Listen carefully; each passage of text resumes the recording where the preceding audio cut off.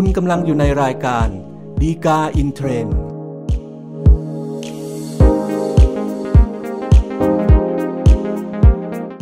สวัสดีครับท่านผู้ชมท่านผู้ฟังทุกท่านนะครับกลับมาพบกันอีกครั้งกับรายการดีกาอินเทรนด์รายการที่นำสาระดีๆจากคำพิพากษาศาลฎีกาจัดทำโดยกองสารเทศและประชาสัมพันธ์สำนักงานศาลยุติธรรมนะครับสำหรับท่านที่ต้องการติดตามสาระจากเราอย่างทันท่วงทีแล้วก็ไม่ขาดตกบกพร่องนะครับอย่าลืมกดไลค์กด Follow หรือว่ากดติดตามหรือ Subscribe นะครับแล้วแต่ว่าท่านรับชมแล้วก็ติดตามเราเนี่ยทางช่องทางไหนนะครับสำหรับประเด็นแล้วก็เรื่องราวที่น่าสนใจที่เราจะนำมาพูดคุยแล้วก็นำเสนอในตอนนี้นะครับก็เป็นเรื่องของการที่นำเอกสารที่ทำในรูปแบบของอิเล็กทรอนิกส์มาใช้นะครับซึ่งปัจจุบันเนี่ยก็เป็นเรื่องที่เรียกได้ว่าเราพบเห็นกันอยู่เสมอในทุกวันนะครับเพราะเป็นเรื่องที่เกิดขึ้นจนเป็นชีวิตประจำวันไปแล้วนะครับเพียงแต่ว่าปัญหาที่มันเกี่ยวข้องกับกฎหมายก็คือว่าในความเปลี่ยนแปลงทางเทคโนโลยีตรงนี้นะครับมันก็เกิดขึ้นอย่างรวดเร็วแต่ว่าในขณะเดียวกันเนี่ยตัวกฎหมายหลายๆฉบับนะครับอย่างเช่นประมวลกฎหมายอาญาเองเนี่ยได้มีการยกร่างแล้วก็ใช้บังคับมาเป็นเวลานานแล้วนะครับมันก็เลยทำให้เกิดเป็นประเด็นปัญหาขึ้นมาว่าถ้าเกิดเอากฎหมายที่มีการยกร่างแล้วก็ใช้บังคับมาเป็นเวลานานแล้วนะครับมาใช้กับสิ่งที่มันเกิดขึ้นในรูปแบบของเทคโนโลยีปัจจุบันมันจะทำให้เกิดปัญหาและก็เป็นความผิดขึ้นหรือไม่นะครับโดยประเด็นที่เฉพาะเจาะจงที่เรานำมาพูดคุยกันเป็นพิเศษในตอนนี้นะครับก็เป็นเรื่องของการที่ว่าถ้าเกิดมีการปลอมหนังสือรับรองหุ้นส่วนบริษัทที่อยู่ในรูปแบบของอิเล็กทรอนิกส์นะครับจะทำให้เป็นความผิดฐานปลอมเอกสารตามที่ประมวลกฎหมายอาญากำหนดไว้เนี่ยได้หรือไม่นะครับสำหรับเรื่องราวที่เกิดขึ้นนะครับก็สมมุติขึ้นแล้วกันนะครับว่ามีนายมีนานะครับก็ได้รู้จักมักคุ้นกับเพื่อนคนหนึ่งชื่อนายคิมซึ่งเป็นชาวเกาหลีนะครับก็ได้มีการติดต่อชักชวนนายคิมให้มาร่วมทำธุรกิจด้วยกันโดยการที่จะจัดตั้งเป็นบริษัทเพื่อที่จะทำธุรกิจเกี่ยวกับการขายอาหารสัตว์เลี้ยงนะครับซึ่งปัจจุบันเนี่ยก็เป็นธุรกิจที่ค่อนข้างเฟื่องฟูนะครับนายคิมก็เห็นโอกาสที่จะสร้างกำไรได้จากการทำธุรกิจเนี่ยนะครับก็เลยตกลงที่จะมาร่วมจัดตั้งบริษัทกับนายมีนานะครับก็มีการติดต่อเรื่องของการทำธุรกิจกันเนี่ยทางอีเมลนะครับก็สุดท้ายเนี่ยเมื่อมีการตกลงกันแล้วนะครับนายมีนาก็เป็นคนที่รับปากว่าจะไปทำการในการที่จะจัดตั้งบริษัทโดยการจดทะเบียนขึ้นในประเทศไทยนะครับเพราะว่าตัวเองอยู่ทางนี้ก็ค่อนข้างสะดวกกว่าพอหลังจากนั้นเนี่ยนายมีนาก็เลยส่งอีเมลไปยังนายคิมนะครับแจ้งว่าได้มีการจัดตั้ง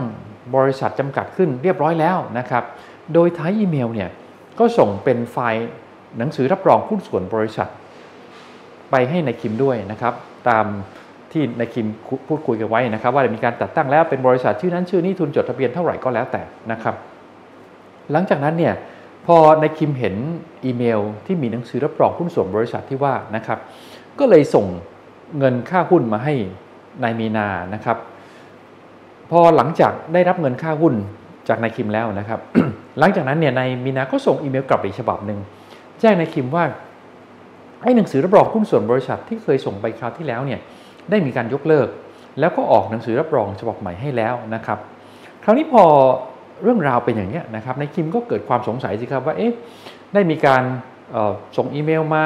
ส่งหนังสือรับรองหุ้นส่วนบริษัทมาแล้วเนี่ยทำไมมันมีการเปลี่ยนแปลงมีการยกเลิกนะครับทั้งที่ตัวเองเนี่ยก็ได้ส่งเงินค่าหุ้นเนี่ยไปให้นายมีนาเรียบร้อยแล้วนะครับนายคิมก็เลยให้คนมาตรวจสอบกับทางกระทรวงพาณิชย์นะครับก็พบว่าไอ้หนังสือรับรองหุ้นส่วนบริษัทที่ว่าที่มีเลขทะเบียนบริษัทอยู่เนี่ยนะครับมันจริงๆแล้วเนี่ยเป็นเลขทะเบียนของบริษัทอื่นนะครับก็เลยทำให้รู้ว่าไอ้หนังสือรับรองหุ้นส่วนบริษัทที่ส่งแนบไปกับอีเมลที่ว่าเนี่ยเป็นเอกสารเป็นหนังสือที่ทำปลอมขึ้นมานะครับนายคิมก็เลยให้คนมาฟ้องเป็นคดีอาญานะครับเรื่องของการปลอมเอกสารราชการแล้วก็ใช้เอกสารราชการปลอมนะครับคราวนี้พอเป็นคดีขึ้นมาเนี่ยข้อต่อสู้ที่สำคัญของนายมีนาก็คือว่าการกระทำของตัวเองเนี่ยไม่เป็นความผิดตามที่ประมวลกฎหมายอาญากำหนดเพราะว่ามันเป็นเรื่องของการปลอมเอกสารเพราะฉะนั้นเอกสารเนี่ยจะต้องเป็นสิ่งที่อยู่ในรูปแบบของกระดาษเท่านั้นแต่ว่าตอนนี้สิ่งที่เราพูดคุยกันเนี่ยมันเป็นเพียงแค่ไฟล์อิเล็กทรอนิกส์เท่านั้นเพราะฉะนั้นมันก็ไม่ควรจะถือเป็นความผิดฐานปลอมเอกสารไปด้วยนะครับซึ่งในเรื่องนี้นะครับก็เป็นประเด็นที่ ละเอียดอ่อนนะครับเพราะว่าเรากำลังพูดถึงกฎหมายอาญาใช่ไหมครับซึ่งปกติแล้วเนี่ยในเรื่องของการตีความการบังคับใช้กฎหมายอาญาเนี่ยก็จะต้องมีความเคร่งครัดกว่ากฎหมายแพ่งอยู่โดยสภาพเพราะเป็นเรื่องที่กระทบกระเทือนต่อสิทธิเสรีภาพชีวิตร่างกายทรัพย์สินของประชาชนนะครับเพราะฉะนั้นการที่จะบอกว่าอะไรเป็นหรือไม่เป็นความผิดเนี่ยจึงจำเป็นต้องมีความชัดเจนนะครับเพราะว่าประชาชนจะได้ปฏิบัติได้ถูกต้องว่าทำอย่างนี้แล้วจะเป็นความผิดถ้าทำอย่างนี้ที่กฎหมายไม่ได้บัญญัติไว้เนี่ยก็จะไม่ต้องรับโทษแล้วก็ไม่มีความผิดนะครับ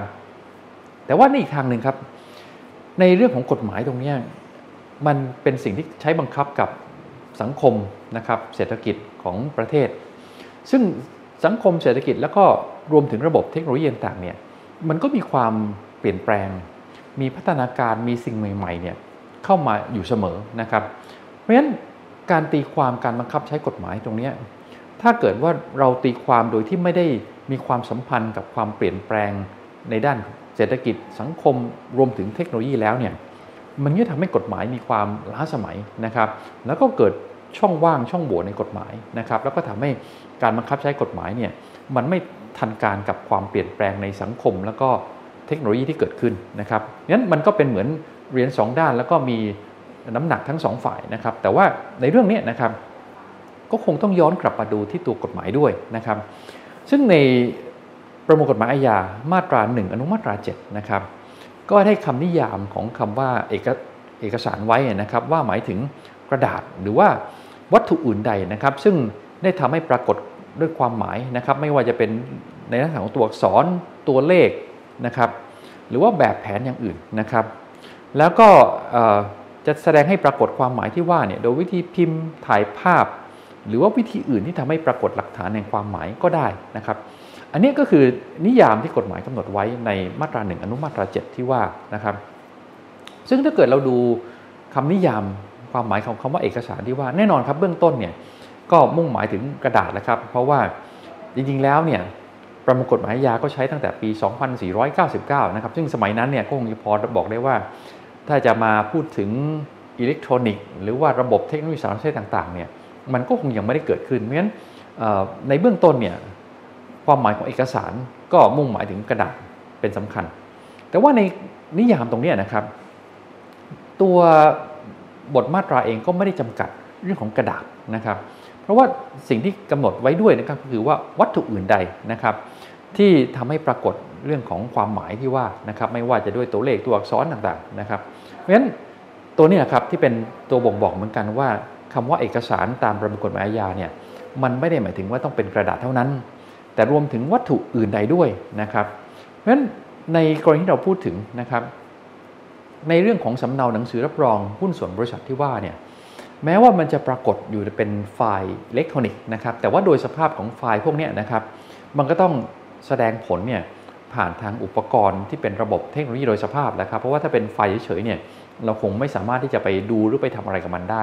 แต่การที่มันจะแสดงผลเนี่ยก็ต้องปรากฏอยู่ในระบบเทคโนโลยีไม่ว่าเป็นเครื่องคอมพิวเตอร์หรือว่าโทรศัพท์เคลื่อนที่ก็แล้วแต่นะครับเพราะฉะนั้นมันก็เป็นสิ่งหนึ่งที่สามารถทำให้ปรากฏความหมายบนวัตถุอย่างหนึ่งนะครับซึ่งอาจจะเป็น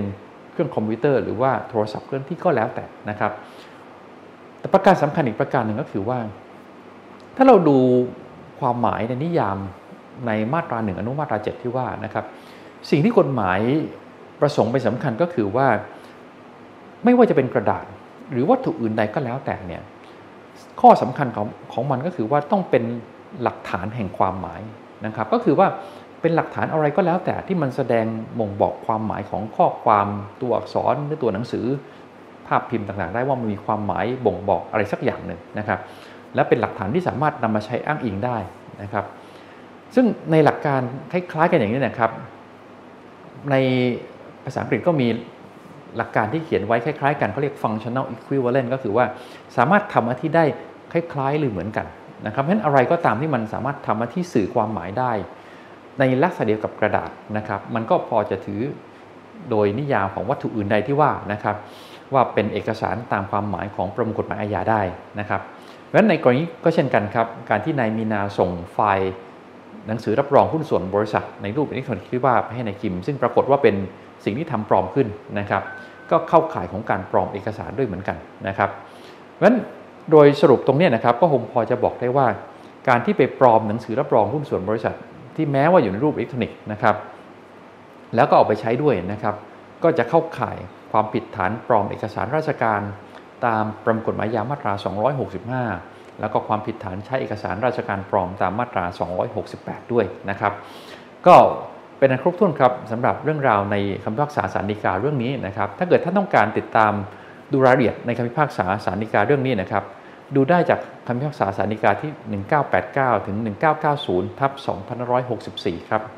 อย่าลืมเช่นกันนะครับถ้าเกิดท่านต้องการติดตามเรื่องราวสาระจากเราอย่างทันท่วงทีนะครับกดไลค์กด Follow หรือว่ากด Subscribe หรือติดตามนะครับแล้วแต่ว่าท่านรับชมรับฟังทางช่องทางไหนนะครับอย่าลืมกลับพบกันใหม่ในตอนหน้านะครับซึ่งเราคงพยายามสรรหาสาระดีๆจากคำพิพากษาศาลฎีกามานำเสนอสู่ท่านผู้ชมท่านผู้ฟังทุกท่านเช่นเคยครับพบกันใหม่ในตอนหน้าครับสวัสดีครับ